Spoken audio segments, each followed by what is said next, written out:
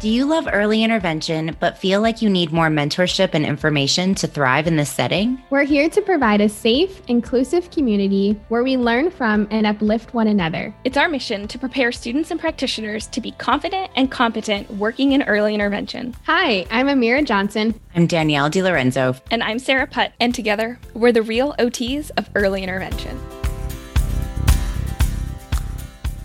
Today, we are going to be talking about the value of early intervention, and especially when it comes to talking with parents who may find themselves to be on the fence about getting their child assessed, or if they've already been assessed through the early intervention program, about accepting services after the evaluation. I feel like many times the parents are already on board and they're the ones to make the call to the early intervention program, but there are times that even if they make the call, they might still be unsure about the program as a whole, and they also might have some valid concerns or hesitancies about starting this process. And I also wanted to mention that we've had a bunch of questions from the community about this specific topic. So we wanted to take some time today to really dig into our thoughts about how we can communicate the value of early intervention to parents. But first, a word from our sponsor.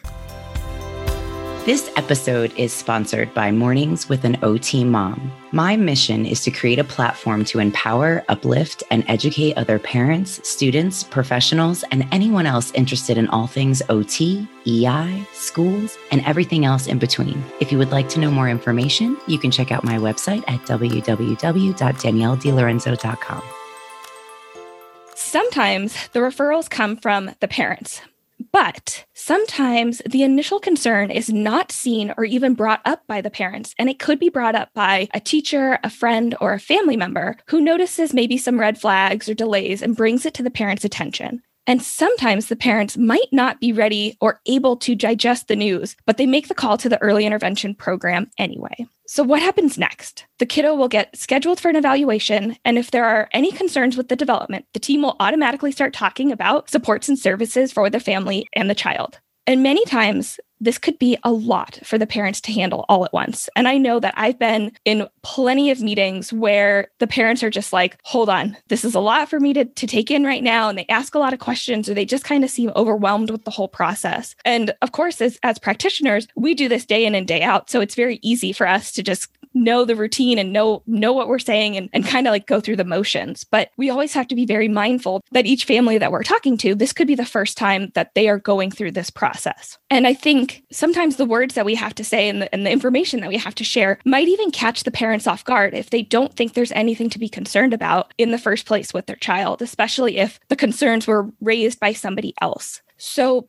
before we really dive into how we can promote the value of early intervention to parents, I wanted to just kind of do a quick refresh of why early intervention is so important. So, Amira, what are a few reasons that EI is so important? I love that you're asking this question and we're starting off this conversation this way because it was, I would say, towards the beginning to middle part of when I first started working in EI, and I was having a session with the kiddo, and the mom was completely on board. She knew the importance of EI, but the grandparent was actually at the house at that time. And she'd made a comment, and she was very, very polite, very sweet. And she was like, "You're great. And, I see what you're doing, and this looks really good." But she said, "I don't really understand, though, why he needs any kind of therapy. There's no formal diagnosis of anything. And so I'm just kind of curious, what's going on? Why are you here?" And I really appreciated the way that she phrase that question. It was very much like, I just want that education. And I think that's so important to think about, not only the parents, but who else is in the home who might be seeing you play with that child. And I say play with air quotes because we know that we're doing so much more than playing, but it really gave me a chance to explain the importance of early intervention and to explain it in a way that the parent could understand. And so when we think about the early intervention, the first thing I talked to her about was the age range. And so I said, well, we're a service and we provide supports and resources for kiddos age 0 to 3. And I want to kind of explain why it's that age range. And so when we think about the age of 0 to 3, and of course, depending on what state you're in, it might be 0 to 5, but from 0 to 3, there is a lot happening in the brain. Kids are going through very rapid brain development. They're establishing meaningful associations, and they're just making sense of the world that they live in. And they're so little. So there's so much of the world for them to learn about and for them to take in. And I remember I was reading a research article about this, and it talked about how the child's brain is actually about twice twice as active as an adult's brain. And there's a lot of learning that occurs. And so they're learning about the world, they're learning about how to participate in the world and all of the different things that they do during the day. So whether it's eating, sleeping, playing, there's so much that has to be learned in each of those routines, and they're doing so much of it. So early intervention is important because we're targeting kiddos during that period of rapid brain development. And we know that as we get older, learning becomes more difficult. Now, of course, we can still learn thanks to neuroplasticity. And I'm sure the neuro nerds listening are like, oh, we're so excited. But I'm not going to spend too much time going into that because I really want to talk about how to answer this question for our parents who maybe don't have that science background. So I talk about, during this age range, there's so much rapid learning that happens because of the way that their brain is developing. And that's why identifying the delays in development, whether there's a formal diagnosis or not, is so important, because when they're in this age range, learning comes easier and it's much faster.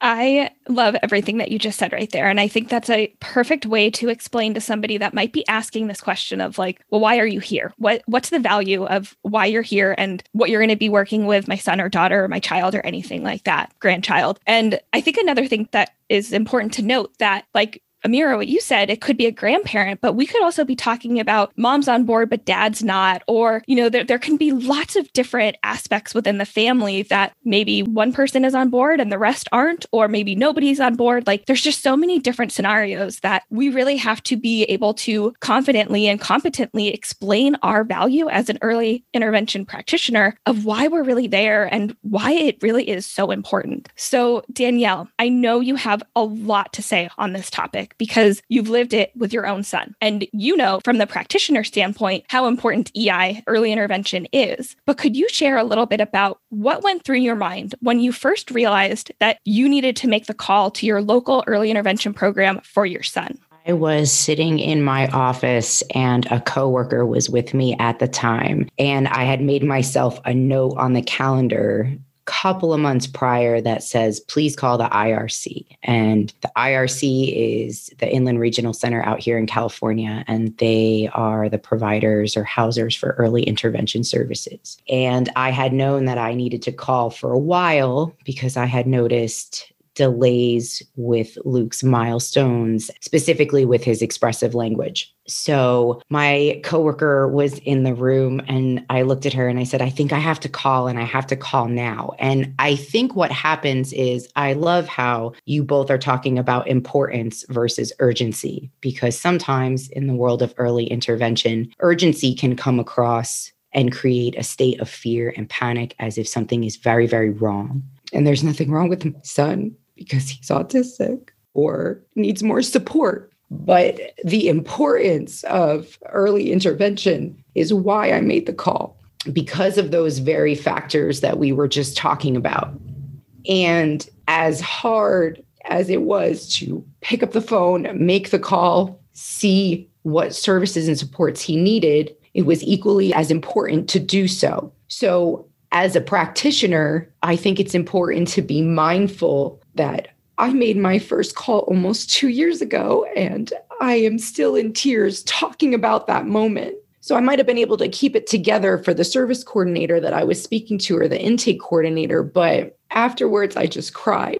And I was really happy that I had someone else in the office with me, but I knew I just had to do it. And it was the best decision that I ever made. Because as soon as I got him into early intervention, I was surrounded by these amazing professionals that were just listening to me and trying to support Luke and myself and Chris and talking about what a great job we were doing, which I know that I had been putting a lot of pressure on myself to be therapist and mom, just because of the unique role I play being in the early intervention system for so long, and this just being my profession. But as a parent, this was a first. And I was very blessed to have an amazing teacher, amazing speech and OT, like through outpatient services. And we slowly started to see Luke's progress become more rapid and learn new skills, because that's what early intervention is truly about, providing the family with skills that they can use in their daily routines to support independence and engagement. That type of flow that just allows for your child to be as independent and show you their best self every day.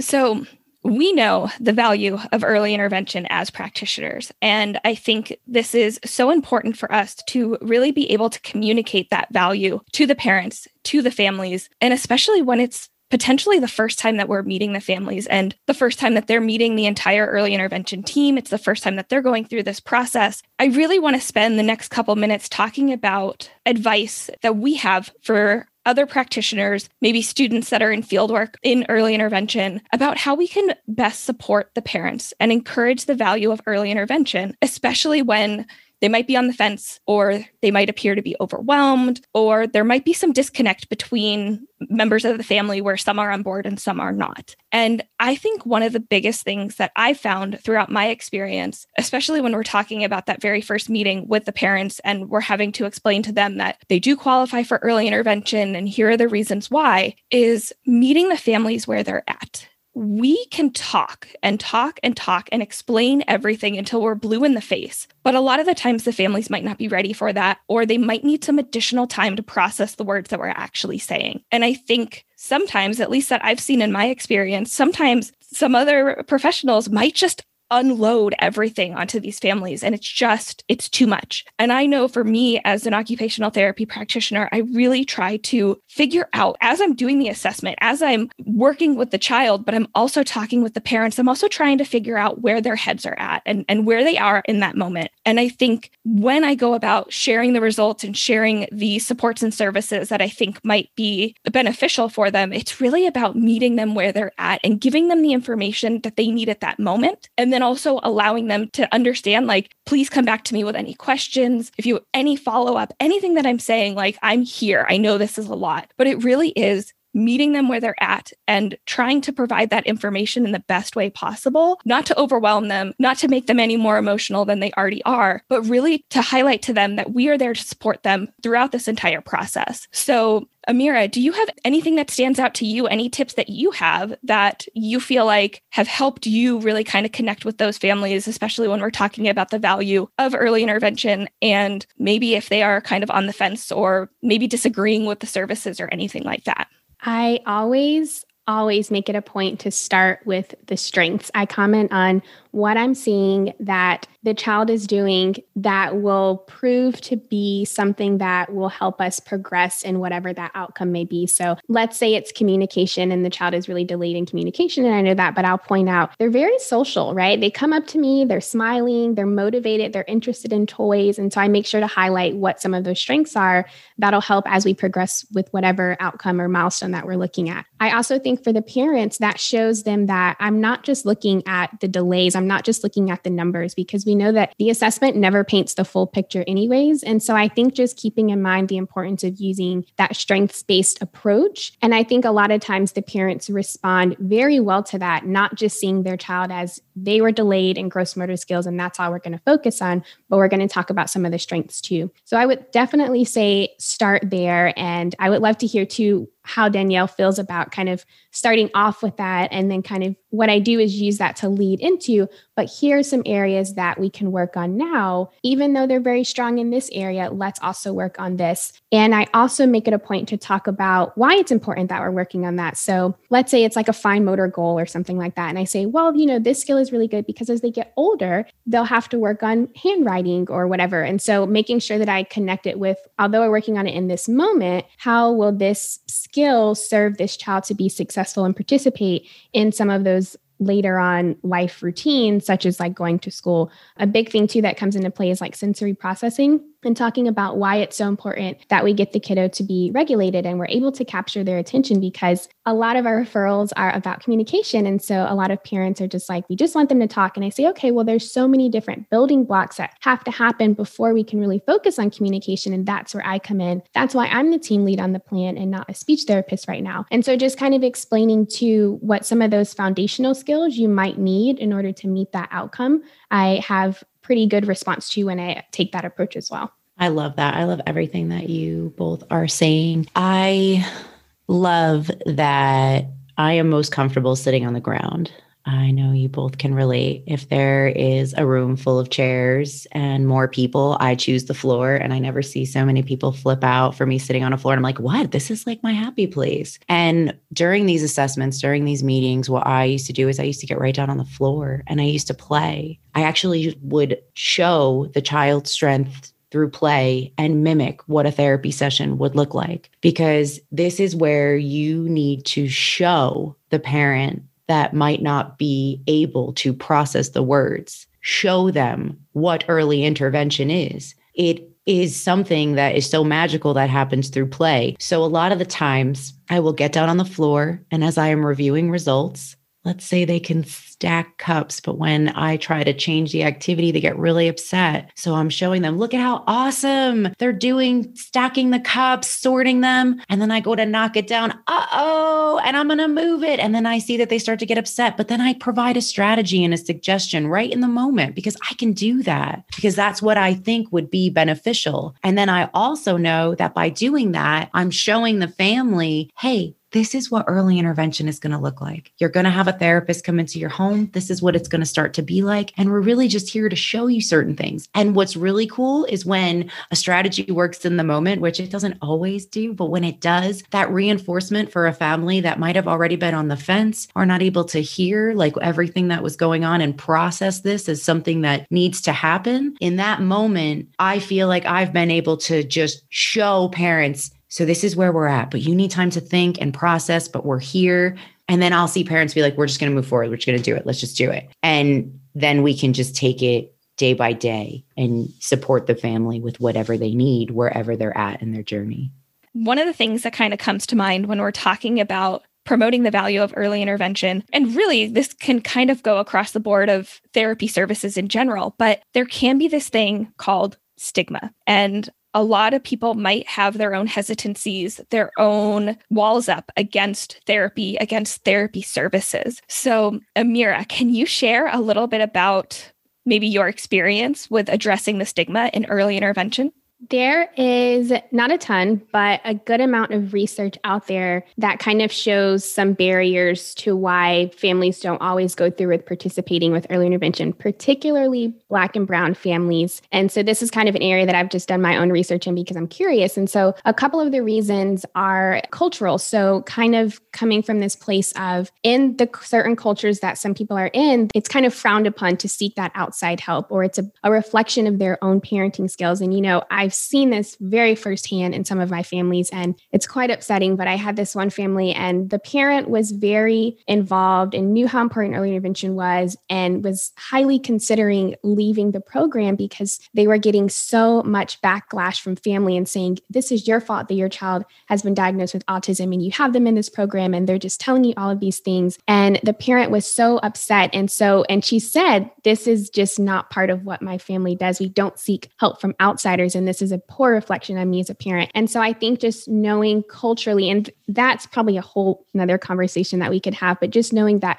culturally, it can be difficult for some families to seek out that help or stay in the program because they're getting some of that backlash from families. The other part of the stigma too, and something that I've explained to parents, is just because you enroll in the early intervention program between this birth to 3 age, it doesn't become like a spot on their record. So when they go into school, there's no reason that they'll be treated differently or put in a different kind of classroom just because they were in an early intervention program, except of course, if they need it. And if so, we help with that transition process. But I think some parents and families too might feel like, well, if we do this now, will they be treated differently when we go to school? And so I just make sure to note that that's not the case and that nothing bad will happen. There won't be like a spot on their record if they are to participate in EI services when they're between the birth to 3 age. Yeah, that's a really good point, Amira. Lukey aged out of early intervention because his scores did not qualify him for early intervention services anymore at his 6-month review. And at that point in time, we really didn't have any more concerns that was going to be needed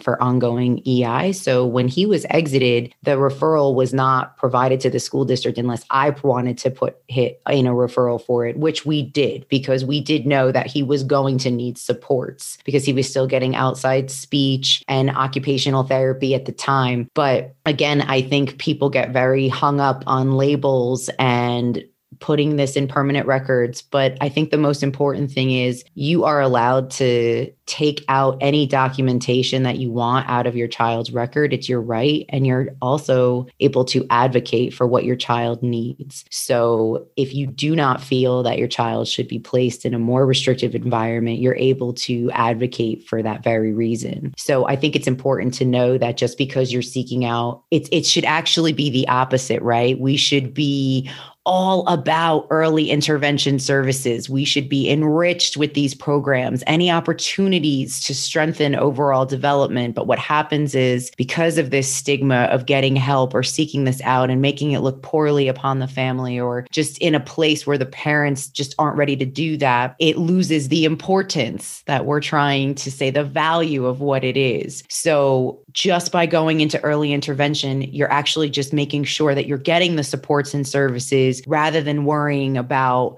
what projected outcomes might never come. So I think that if the biggest takeaway that you can help your parents see is that early intervention is important. It's not another stigma. It's not something that you should fear or be afraid of. In fact, I got so excited for Luke's first day of early intervention. You know how everybody does those pictures, holds the chalkboard up, first day. Well, if you go back on mornings, there's a post of Luke laying down, not pleased about having to sit and do work, but it was a really huge day for us. And I felt it important to document as like the first day, just so everyone would, it's the first day of school. What if we thought like that about early intervention? Look, it's Luke's first day getting the supports that he needs to be independent and engaging in all of his family routines with us. Doesn't that sound awesome? That sounds so cool. Sign me up. But unfortunately, we get a lot of misinformation out there and people take early intervention in a different direction, and then it loses its value. Well, and the goal is for kiddos to graduate, right? That they Absolutely won't need supports and services long term. But the beauty of early intervention that I explain to parents is if they do need that, we are right there. It's collaborative. It's an approach that we're going to hold your hand if they need to transition to a developmental preschool, and we're going to help advocate for your child during the IEP writing. And at least where I am, we're able to sit in on that whole process, which is incredible. But I always say our goal is for you to not need us. If a baby comes in as an infant, our goal is not for you to stay here for the whole 3 years. It's for you to learn the skills and the tools and resources to promote development long after they've aged out of the program or before they even get to that point. But in the event that they do need ongoing support, we're right here and we're there to walk you through that process. And so I think just making sure to explain that too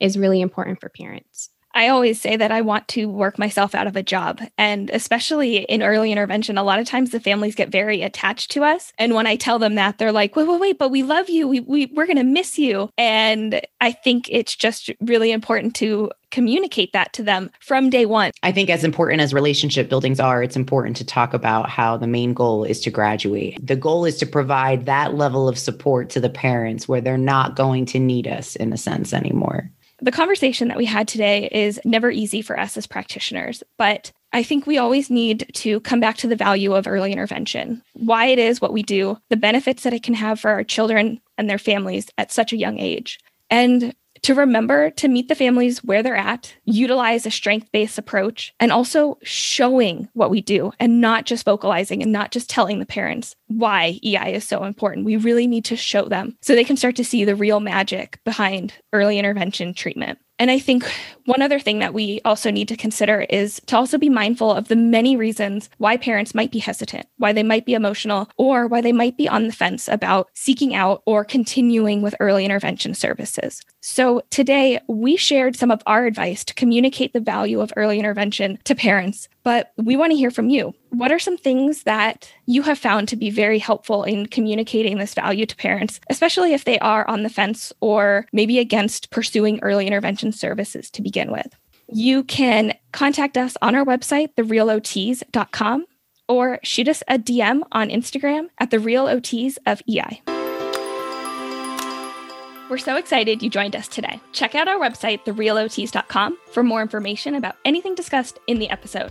And sign up for our email list so you don't miss out on any of our awesome EI resources. And join our amazing community of students and practitioners to get your questions answered and learn from others working in early intervention. Whether you're in the car, on your lunch break, or signing in to your next virtual session, thanks for keeping it real with the real OTs of early intervention.